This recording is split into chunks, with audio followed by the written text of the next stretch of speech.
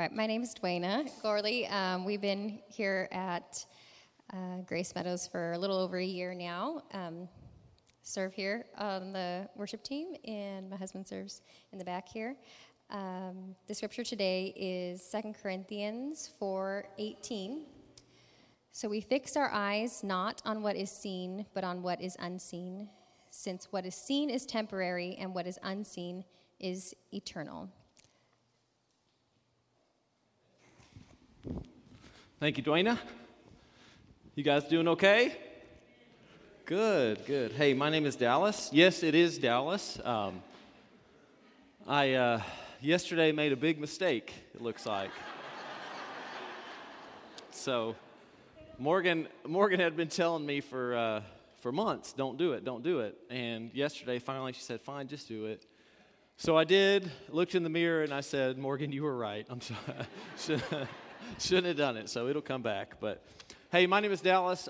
If I haven't met you, I'd love the opportunity to meet you after the service and get to know you a little bit better. We are in the second week of our Lifestyle of Biblical Character series, where we're really trying to look at that second step in our discipleship to Jesus. Now, we've talked about how discipleship to Jesus is really three steps. First is follow or learn. So when Jesus says, follow me, he's saying, drop everything and come and learn from me. And then the third step was teach others to do the same, but that second step is what we often miss, I think, in our culture today, which is to become like. So in that time, if you followed a teacher around, you would really want to just do all the things that they did and become just like them. And we talked last week about how if we want to become like, the best way to do that is not simply to just do, but to adopt the lifestyle of that which you desire to become like.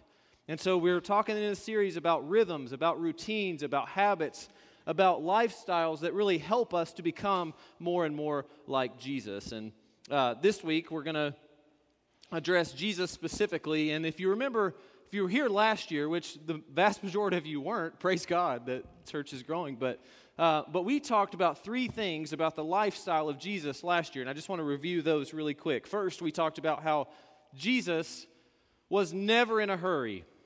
And that one really just hit me hard, right? He was never in a hurry. How many stories do you see where Jesus is just passing through? He's on his way somewhere, yet he leaves margin to have conversations with people. He's open. He responded well to interruption because he wasn't in a hurry. So we talked about that. And then we also talked about how Jesus had this pattern of seeing a need, being filled with compassion, and then acting. We talked about how God sees us, and that's really foundational for us, right? We looked at the story in Genesis 16 with Hagar and how she's really moved when she sees the God who sees her, right? So Jesus is filled with compassion. He sees us. He's filled with compassion for those needs, and then he acts. And then thirdly, we talked about how Jesus lived a life of prayer. He was always praying. He was always withdrawing and praying. And we talked about how, it's really foundational for us to switch our thinking around. A lot of times we say, I don't really have time today to pray because I have so much going on. But really we ought to say, I have so much going on today that I can't afford not to stop and pray. And this was the mode of Jesus. He knew that he needed to withdraw and have one-on-one time with God. Why? Because God is our energy. God is our source of energy by which we can do anything at all. And this is what we're going to talk about a lot more today. But in preparation for today, if you spend any time around me, you know that I love the show Alone. Does anybody else watch Alone? Okay, a few, about 6 of you, okay? And the 6 of you that raised your hand is because I kept going on and on about the show. You're like, finally, okay, I'll watch it. But me and the girls, we love to watch this show Alone. And what happens is there's 10 contestants, and they go to these isolated areas completely by themselves. They're all in different remote locations, and they get 10 survival items, and basically whoever is there the longest without tapping out wins. They get $500,000 if they win. Well, we're in the 10th season right now, and there's never been a female winner to this point. So every season, the girls and I are just like rooting hard for the women. Like, come on, they've had second many times, but never won. In this season, there's this lady named Jody. And man, we had high hopes for Jody. She's got some survival skills now. And so she gets out there and she starts working on her shelter right away. All she's got is an axe, and she's just making it happen, right? She's building this great log cabin structure. Everything is going well. She's running laps around these men. I mean, she's just getting it done. She's working on shelter, working on the front door, working on all these different things, and she's crushing it. And she's crushing it. 3 weeks in, she's so far ahead of everybody else. And we're getting even more excited. We're like, this is it. This is the time. She's going to win this time. Well, 3 weeks in, she wakes up one morning, and she's lethargic as can be. She got no energy left. And all of a sudden, even though she has this great log cabin constructed, and she's set up so well, she just says, look, I can hardly even move. I got to tap out. And so what she said afterwards, she said, I had no energy left. None. The issue was she wasn't taking enough energy in. So she would go in the mornings and she would pick out some blueberries and she'd graze on those blueberries a little bit and she'd grab some clams and then she'd just get to work the rest of the day. But she wasn't getting enough energy in. So she had to tap out. And I was thinking about that. What if she had feasted every day? I mean, think about that. Think about how much she would have gotten done. She would have run circles around those men all day long if she had feasted. And I say that to say, I think a lot of times as Christians, we just graze in the morning, grab a handful of blueberries, and then we're done receiving our energy from God for the day. But God desires for us to feast, man, to feast, so that we can now have the energy and the capacity to do the things that He desires for us. Guys, God desires for us to feast. And the only way that we feast is to take some time away from the world and receive our energy from God. That's why Jesus says when Satan tempts him, he's tempted by the enemy. What does he say? He says, man does not live on bread alone, but on every word that comes out of the mouth of God. Because God is our energy for our mind, our heart, and our soul. And that's why in Luke 5:16 says this, but Jesus often withdrew to lonely places and prayed. Jesus was feasting during this time. He was feasting for his mind, his heart, and his soul. He was reorienting his heart, or at least showing an example for us to reorient our hearts towards the things of the Father so that we had the energy and the capacity to do more. And in this context of Luke 5:16, you might think, look, the context here is there's so many people who need healing. And yet Jesus is withdrawing to pray. What is that about? But that's how He does it. And that's how we do it. And that's how good things happen, is by getting our energy source from God. He does immeasurably more because He stops and feasts. If our girl Jody had been feasting, she'd have stayed out there 100 days or more. The problem was she wasn't getting enough energy in. And that's why what Dwayna read for us is so important. 2 Corinthians 4:18, I'll read it again. It says, so we fix our eyes not on what is seen, but on what is unseen. Since what is seen is temporary, but what is unseen is eternal. So we fix our eyes on what is unseen because that's where our energy comes from. Now catch those two associations between the seen being temporary and the unseen being eternal.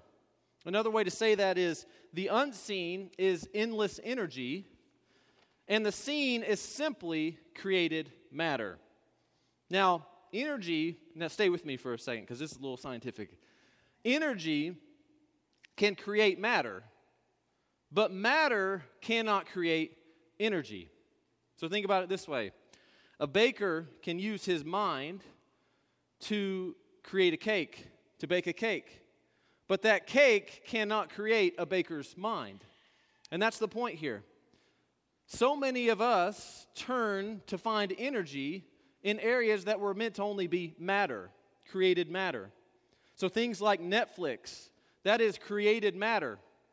Things like social media is created matter. Things like alcohol, that's created matter. And we were never meant to get energy from created matter because it's just not possible to do it. The only place that we can get our energy from is from God. And that's why we've got to take intentional time to withdraw and pray and get our energy from the unseen. To get away from the scene, get away from our phones, get away from everything else so that we can focus on what is unseen. And for Jesus, this was a lifestyle. This was a habit. This is a routine. This is what he did consistently over and over and over, withdrawing to pray and getting that energy source from the Father. And by the way, it seems like every time he does this, thereafter something big happens, right? And so for us, imagine if all of us from here took some intentional time this week to feast, not just graze in the morning, not just, God, thank you for this day. Please help me not kill somebody today and then move on, right? But actually took intentional time to just feast on this energy that God is giving us. Imagine what he'll do in our lives moving forward.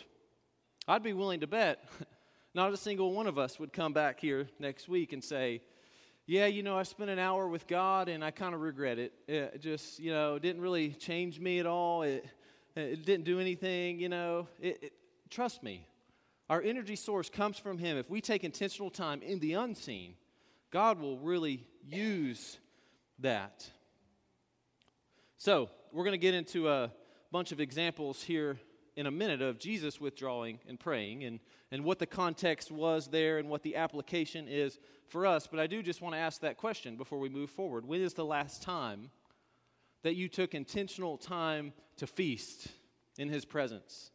To really receive that energy for your souls. When's the last time that you just sat and said, look, I've tried to find energy in all this created matter. I've tried to find it in so many ways and it's just not fulfilling. So I need to drop everything and take even just an hour of just being in your presence, God. When is the last time you were filled up with this energy that he offers to us? So let's get into some examples. Mark chapter 1, verse 35. It says this. It says, very early in the morning, while it was still dark, Jesus got up, left the house, and went off to a solitary place where he prayed. So, context, just before this, Jesus had spent the evening working. He's grinding it out. He was driving out demons all night, healing the sick and driving out demons. And so, for us, the context is it's not certainly not driving out demons. By the way, if you have been driving out demons, call me. Like, we could use you on speed dial. But what he's talking about here is when you've worked hard, when you've been grinding it out, that's a good time to sort of refocus on what is unseen, because we will naturally drift towards what is seen. And so taking intentional time when it's been fast-paced, when we've been moving, when we've been grinding out, when we've been using a lot of energy, that's a great time for us to go back to that source of energy. To say, okay, I need to withdraw. I need this energy in my life. So when things are fast-paced, to slow down and be silent for a period of time with God. Another example can be found in Luke 6:12. It says, one of those days Jesus went out to a mountainside to pray and spent the night praying to God. So now there's a couple things in the context here on either side of this. Right before he goes to pray, the Pharisees are kind of after him, right? So you could maybe think, well, in times of relational strife or conflict, that's a good time to withdraw and pray and get your energy from the Father. And then after this, he calls his 12 apostles.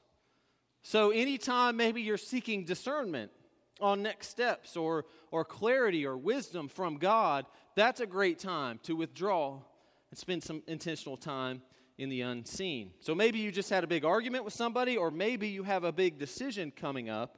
Those are great times to get away from the seen and operate in the unseen and get your energy from him. Mark chapter 6 is another example. Jesus takes his disciples to a remote place. John the Baptizer had just died, and so there are people coming to them and things, and he takes a boat to a remote place with them and allows them to sort of mourn in the presence of the Father. Just some time with close friends and mourning with God for healing. And this is a great time for us to spend some time with the people closest to us and spend some time in the presence of God and just allow, and guys, I'm sure for those of you who have experienced loss or traumas and things, you know that that's really the only place you can get any energy to move forward is in the presence of God. And so devoting time into the unseen so that we can get His energy and His comfort during that time. Mark chapter 9, 2 through 13, he takes Peter, James, and John up to the mountain alone, and God speaks there. And Moses and Elijah shows up, and Jesus, and glory is shown all over Jesus. And it's one of my favorite lines in all of the scriptures. Peter says, "Rabbi, it's good for us to be here." I mean, what an understatement, right? And he says, "You want me to build 3 shelters so we can stay here and enjoy this a little bit more? This is awesome. I want to be here a little bit longer," right? But right before this, Jesus is now expressing to the disciples what the next steps are for him in his life, that he's going to give up his life. So when you know hard things are about to happen, that certainly is a great time to spend some time out of the seen and in the unseen with him. Another example can be found in Mark chapter 14. Jesus takes Peter, James, and John to the Garden of Gethsemane. Now, they prayed basically all night, or at least Jesus did. The others were sleeping some, but Jesus is filled with sorrow, and he's really devastated at what he knows is about to happen, right? And while we could never know what Jesus experienced that night, we do know what it is to experience a lot of anguish, a lot of anxiety over things ahead, and that's one of the best times to find our energy source from God the Father. So, there are 6 things here to know in terms of when Jesus withdrew to pray, and we'll just go through these real quick. 1, after an especially draining day or period.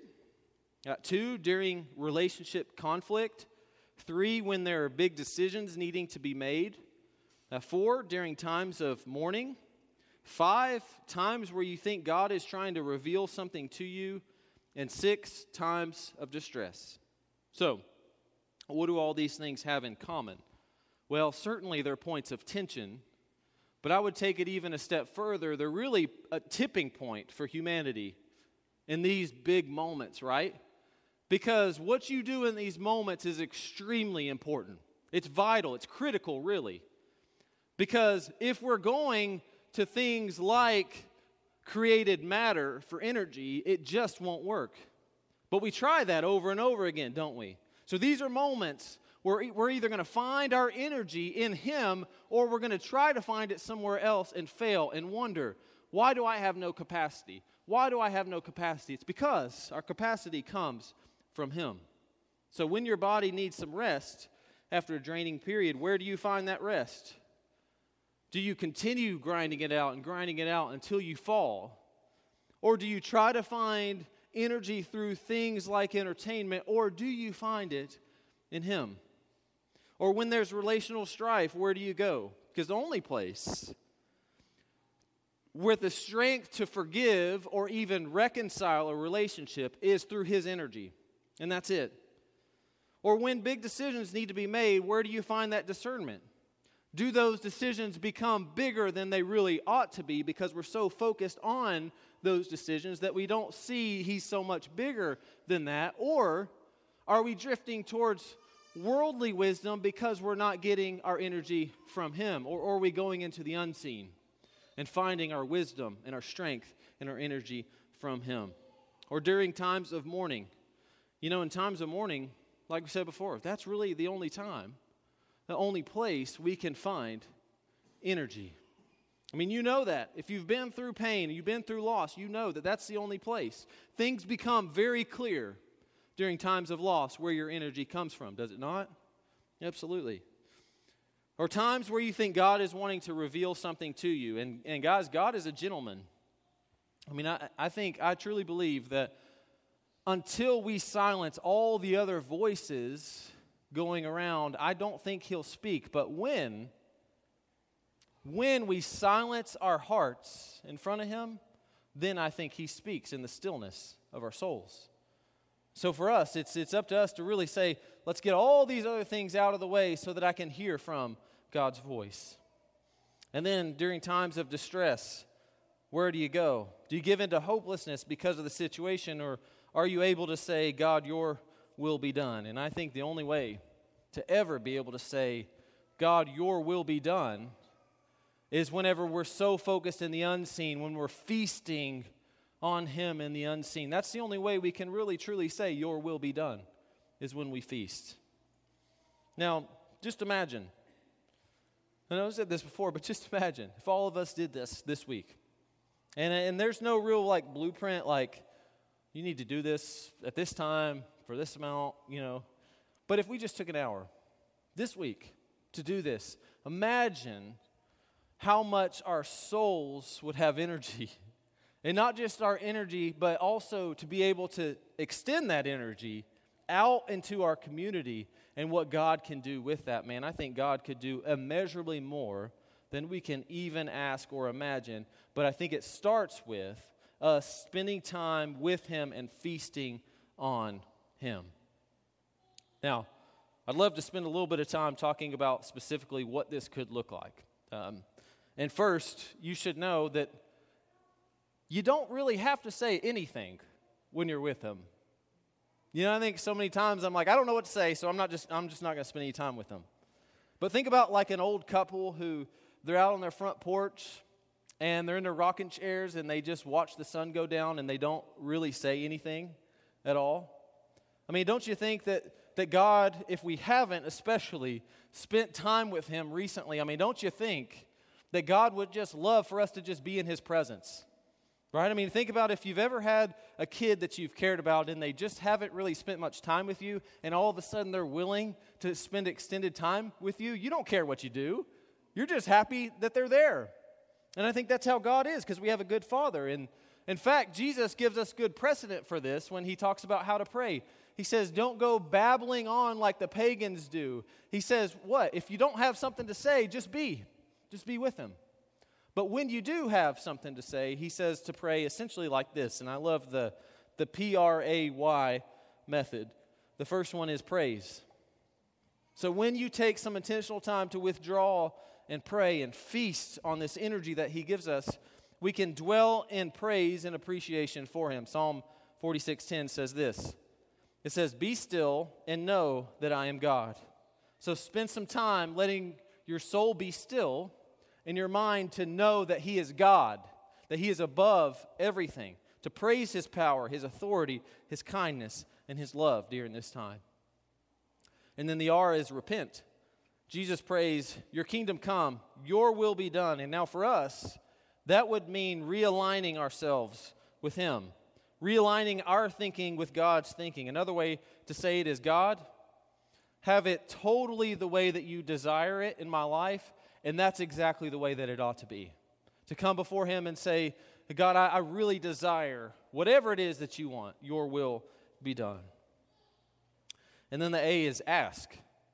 Tell God what concerns you, no matter how small it might seem. Because if you think about it, none of our concerns, no matter how big they are, anything compared to the size of God. And so Philippians 4:6, it says this, make your requests be known to God. This might be a great time to make a worry list, make a list of desires of your heart and to give those over to him and to either say, is this something that should be a desire? And if it is, then God, let me give those things to you. And if it's not, let me give those things to you as well. And then the Y is yield. Say, God, after spending some time praising your name, repenting and bringing my request to you, I've rewired my thinking to the point where I really do just want whatever it is that you have next in my life. I mean, God, it's all yours. And now I want to realign myself. Remember last week we talked about repentance is the process of trading our desires taking the top spot and agape love reigning supreme over our lives. So for us to yield is to say, God, I yield those desires and whatever you have next for me, I just want agape love to reign over my life. How can I ditch my desires today in favor of agape love ruling over me more deeply? So we have praise, we have repent, we have ask, and we have yield. And again, this is just me talking. I mean, this isn't the way it has to be. God just wants to be with you. God just wants to be with you. Take some intentional time this week, uninterrupted, to feast in His presence. Here in a second, we're going to enter into a time of communion, but I do want to reiterate before we do that. I'm going to pray here in just a second, and then we'll talk through communion, and then we'll talk about instructions. But I do just want to say that, guys, if we can feast in His presence, there's no telling what God can do with that. There's just no telling. I mean, Ephesians, we talked about before, that He'll do more than we ask or even imagine. So if we're willing to feast in His presence, we're going to have the energy like Jody didn't have to go to work. And we were made not just to graze, but to feast. And in the end, we won't have to tap out. We can finish the race, if that's the case. Let's pray. Father, we thank You so much for who You are, for the truth of Your word. We just thank You that we can. I mean, what an opportunity. Just come in Your presence, to enter into the unseen, to the eternal, to the place where all that energy is. Because You are limitless energy for our souls. And so, Father, help us to see that. Help us to see the blueprint of Jesus that says, you know, I have so much to do today, I can't afford not to stop and pray. I can't afford not to withdraw and go into the unseen and be a part of the unseen kingdom and find my strength and my energy there. Because we know that that's where energy is found. It's not found in created matter. It's found in You. So, Father, help us to be a people of the unseen, to fix our eyes on what is unseen. We love You very much. In Jesus' name, amen. So we're going to enter into a time of communion. The way we're going to do this, we've got 2 songs on the back end. And so during this first song, if you will grab the elements, there's some in the front corners and the back corners. If you'll grab the elements, and at the end of the first song, we'll come back together and we'll take communion together when I come back up on the stage. But I do want to say, if you're not a Christian this morning, I would love for you to abstain from taking communion, but just consider what those next steps might be for you in your relationship with Jesus. What is holding you back from entering into a relationship? And if you'd love to talk to somebody about that, I would be honored to have that conversation. I'll be right up here at the front. And also, if you're someone here today and there's been some burdens, if you feel like maybe there's some repentance needed before taking communion, I would love for you to do that as well before taking communion. But at the end of this song, we'll take it together. If you need to respond by coming to the altar or whatever you need to do to respond in that way, I'd encourage you to do that. But before we take communion, I do want to say this. We've talked about feasting on God. And the only reason we can do that is because of the sacrifice of a good brother named Jesus, who loved us so much. They made a way when there was no way through His blood so that we could be with the Father forever. And so during this time of worship, we want to remember what He's done. Let's pray one more time. Father, we remember. I mean, we just remember that our access to You comes through the blood of Jesus. And we're so thankful. And we're so thankful. Help us to always remember and not take that for granted. We love You very much. In Jesus' name, amen. Let's worship.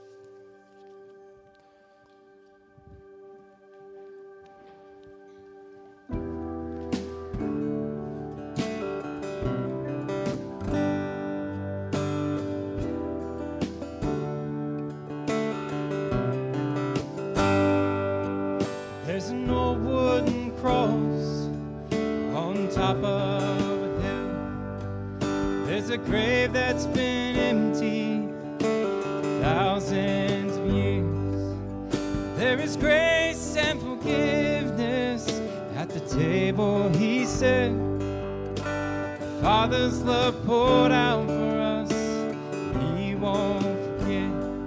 Flesh and bone, blood and timber, bread and wine, we remember. Thoughts of stone, slain in prison, found the freedom in surrender. The veil was torn, the gates swing open, the battle's won, the war is over. Flesh and bone, blood and timber, bread and wine, we remember. Never asked for anything, you just wanted our hearts. You say the price you paid for us was worth every scar. Still you meet us with mercy and no shame in our sin. The Father's love poured out for us again and again. Flesh and bone, blood and timber, bread and wine, we remember. Hearts of stone, slain in prison, found the freedom in surrender. The veil was torn, the gates swing open, the battle's won, the war is over. Flesh and bone, blood and timber, bread and wine, we remember.